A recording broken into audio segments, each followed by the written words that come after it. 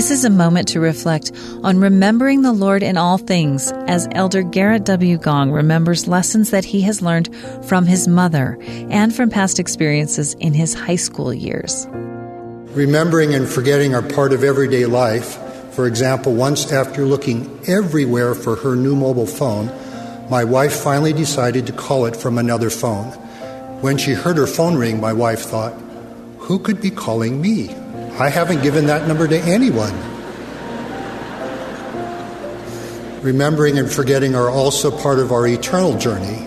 Time, agency, and memory help us learn, grow, and increase in faith. In the words of a favorite hymn, we'll sing all hail to Jesus' name and praise and honor give. Ye saints, partake and testify, ye do remember him. We can always remember him by gratefully acknowledging his hand throughout our lives. The Lord's hand is often clearest in our lives in hindsight.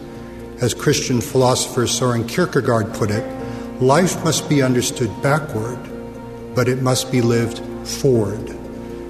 My dear mother recently celebrated her 90th birthday. She gratefully testified of God's blessing at each major junction in her life. Family histories, family traditions, and family ties help us savor remembrance of things past while providing future patterns and hope. Have you ever thought of yourself as your own living book of remembrance, reflecting what and how you choose to remember? For example, when I was younger, I really wanted to play school basketball. I practiced and practiced. One day the coach pointed to our 6'4" all-state center and our 6'2" all-star forward and said to me, "I can put you on the team, but you'll likely never play." I remember how kindly he then encouraged, "Why not try out for soccer? You'd be good." We can remember those who give us a chance and a second chance with honesty, kindness, patience, and encouragement. And we can become someone others remember when they most needed help. Gratefully remembering the assistance of others and the Spirit's guiding influence is a way we remember him. It's a way we count our many blessings and see what God hath done.